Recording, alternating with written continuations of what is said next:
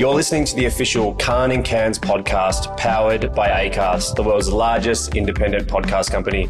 G'day, bonjour. I'm your host, Bryce Crosswell, Victorian Group Sales Lead here at Acast, and I'm ready to bring you on the journey of Khan and Cans presented by Pinterest. Hi everyone, welcome back to another episode of the official Khan and Cans podcast. For this episode, we have a real life doctor in the house, and he brought a stethoscope too. Yes. Dr. Nick Coatsworth held a key national role in the Australian response to COVID-19 as Deputy Chief Medical Officer. Nick became one of the most recognised medical spokespeople during the pandemic, engaging the Australian community through a variety of media platforms. Nick has a passion for clear communication, driven by the need to translate the increasingly complex world of medicine into a language that his patients can make informed choices around, which is right up my alley because I have no idea what doctors say at times and cannot understand your writing. Well, that's a prerequisite for getting in, Bryce. Cannot understand your writing. All the degrees in the world, can't write. No, that's something that they teach us in med school, just to write illegibly so people can't sue you. That's the idea. I feel it. Look, welcome, Nick, to the podcast. Thanks, it's Bryce. great to have you here, mate. I'm guessing that the last few years would have been a whirlwind for you. Take us through a day in the life of the Deputy Chief Medical Officer. Well, it's starting to become like the artist formerly known as Prince, isn't it? So, I mean, the hardest part was in 2020, and that was also the most exciting in a way. Excitement generated through anxiety and not really knowing what the future held with COVID-19. We had no treatments. We didn't know what worked, what didn't work. We didn't know when we were going to get the vaccines. We were thinking, it'd be 18 months before we got vaccines. And of course, fortunately, they were there a lot sooner than that. So the day in the life was really, we would get up and daily press conferences. So it was all about informing the public and the community about what was going on. And really, one of the best piece of advice that I got was, we'd had about 3 or 4 weeks in front of the cameras before the department gave us media training, which is, that's like the bureaucracy. Yeah. That's just how it works. But having been in front of the cameras, one of the guys who was doing the media training had a look at my stuff and basically said, look, you're at your best when you're communicating as though there's a patient behind that camera. And so that's the sort of vibe that I took forward with me. Every time I was sort of uncertain about something or the questions were difficult, and the questions get difficult when you're with a patient. If you're in your clinic room, patients asking about a prognosis and you don't really know the answer, well, there's a couple of general principles. You don't make anything up. Yep. You're as honest with them as you possibly can. You say when you don't know, and you offer them, the best possible scenario, the worst possible scenario, and what you feel, in your professional opinion, is the most likely scenario. And I guess that's kind of what we tried to do. And how most Aussies were feeling on the other side of that TV as well when you're getting up and talking them through it. Yeah. And, I got some – I was pleased with the feedback that I got because it's always been something, I didn't go through med school thinking I was going to be the best doctor, the best researcher, but I did know how to tell a yarn. And, I think communicating in that way that people that don't use jargon, that's another big one. You got to communicate in a way that people can relate and understand. As soon as you use a jargon word, doesn't matter what it is, you can be as familiar with it as a doctor and you just assume that everybody else knows, but nobody knows. And that's when health communication falls apart. Yeah, layman's terms. Yeah, layman's terms. That's what you need to do. Look, mate, as you know, this event is all about marketing and communication. Look, communication is something that you've had to do a hell of a lot of over the last 2 years. I guess, I've lost myself. We can cut that out.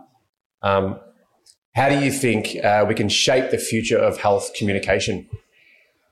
Yeah, so I think the biggest challenge, Bryce, is that people have a limited attention span, and anyone in marketing is going to understand that way more than me.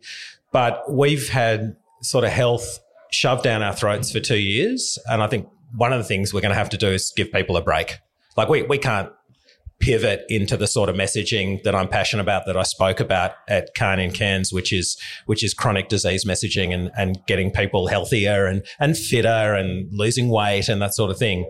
It's not an immediate pivot, and we can't assume as health professionals that just because we got trust in the COVID-19 pandemic that's necessarily going to continue. So I think we have to take a couple of things forward. I think we have to be very focused on what we want to achieve. Like, there's so many competing health priorities in Australia. What is the most important? Well, 30% of Australians are classified as obese. I'd actually put that as probably number one. And if we have a national effort that's focused on making Australians fitter, slimmer, that's going to help with heart disease, diabetes, cancers, all the things that flow from that. And I think what we've learned then is what happens when you've got a unified voice. If everybody is singing from the same song sheet, giving people the same message, then the public will get it. So first step in the future of health communications, let's decide as chief medical officers and chief health officers what it's going to be and push for that. And I reckon obesity reduction, good place to start. Great. I love it. Look, we had Grant Patterson, who's known as Scooter. He gets up and he's, in the pool by 4:40 in the morning and stuff. Most people can take a little leaf out of his book. It'd be amazing. Next question. Obviously health has been a main focus for people throughout this little period in the pandemic. But how do we make health and wellbeing a focus going forward as we enter, dare I say it, normal life?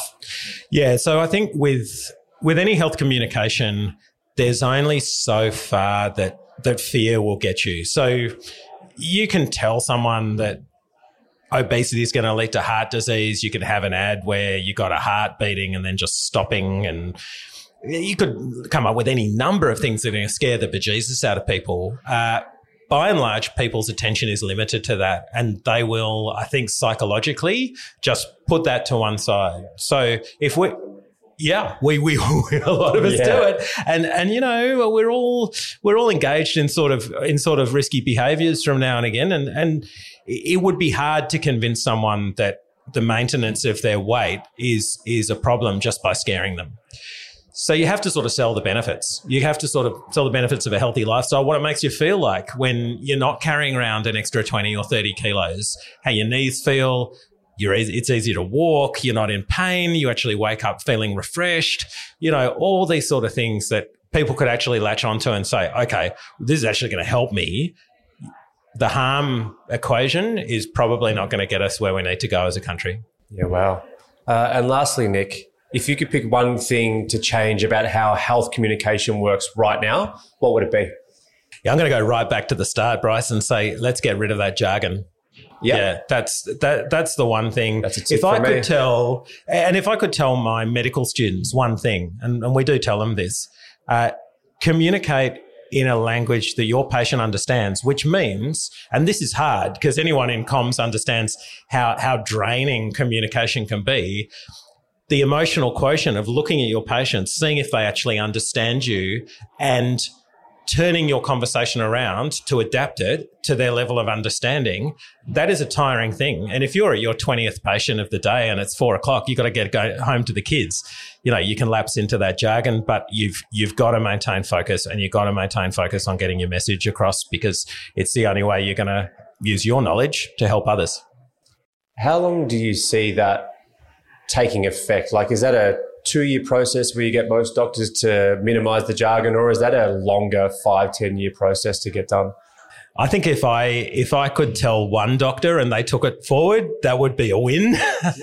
I mean, we're talking about a 2,000-year-old profession. It's not going to change quickly, but medical education needs to change to recognise the importance of communication as number one, and then the science comes after that. People will do what you tell them and work with you, but only if you work in their language. Fantastic. Dr. Nick, it's great to have a doctor in the house, a real-life doctor. Mate, it's been fantastic having you on the podcast and talking about something different to what we normally work with in the marketing space, but also relating it to that communication and how we can speak better to other people. Thanks, mate. I hope people found it useful. Cheers. Thanks for listening to the official Cannes in Cairns podcast, powered by Acast, the world's largest independent podcast company. If you're interested in podcast advertising, contact Acast to get your brand in front of millions of engaged listeners today.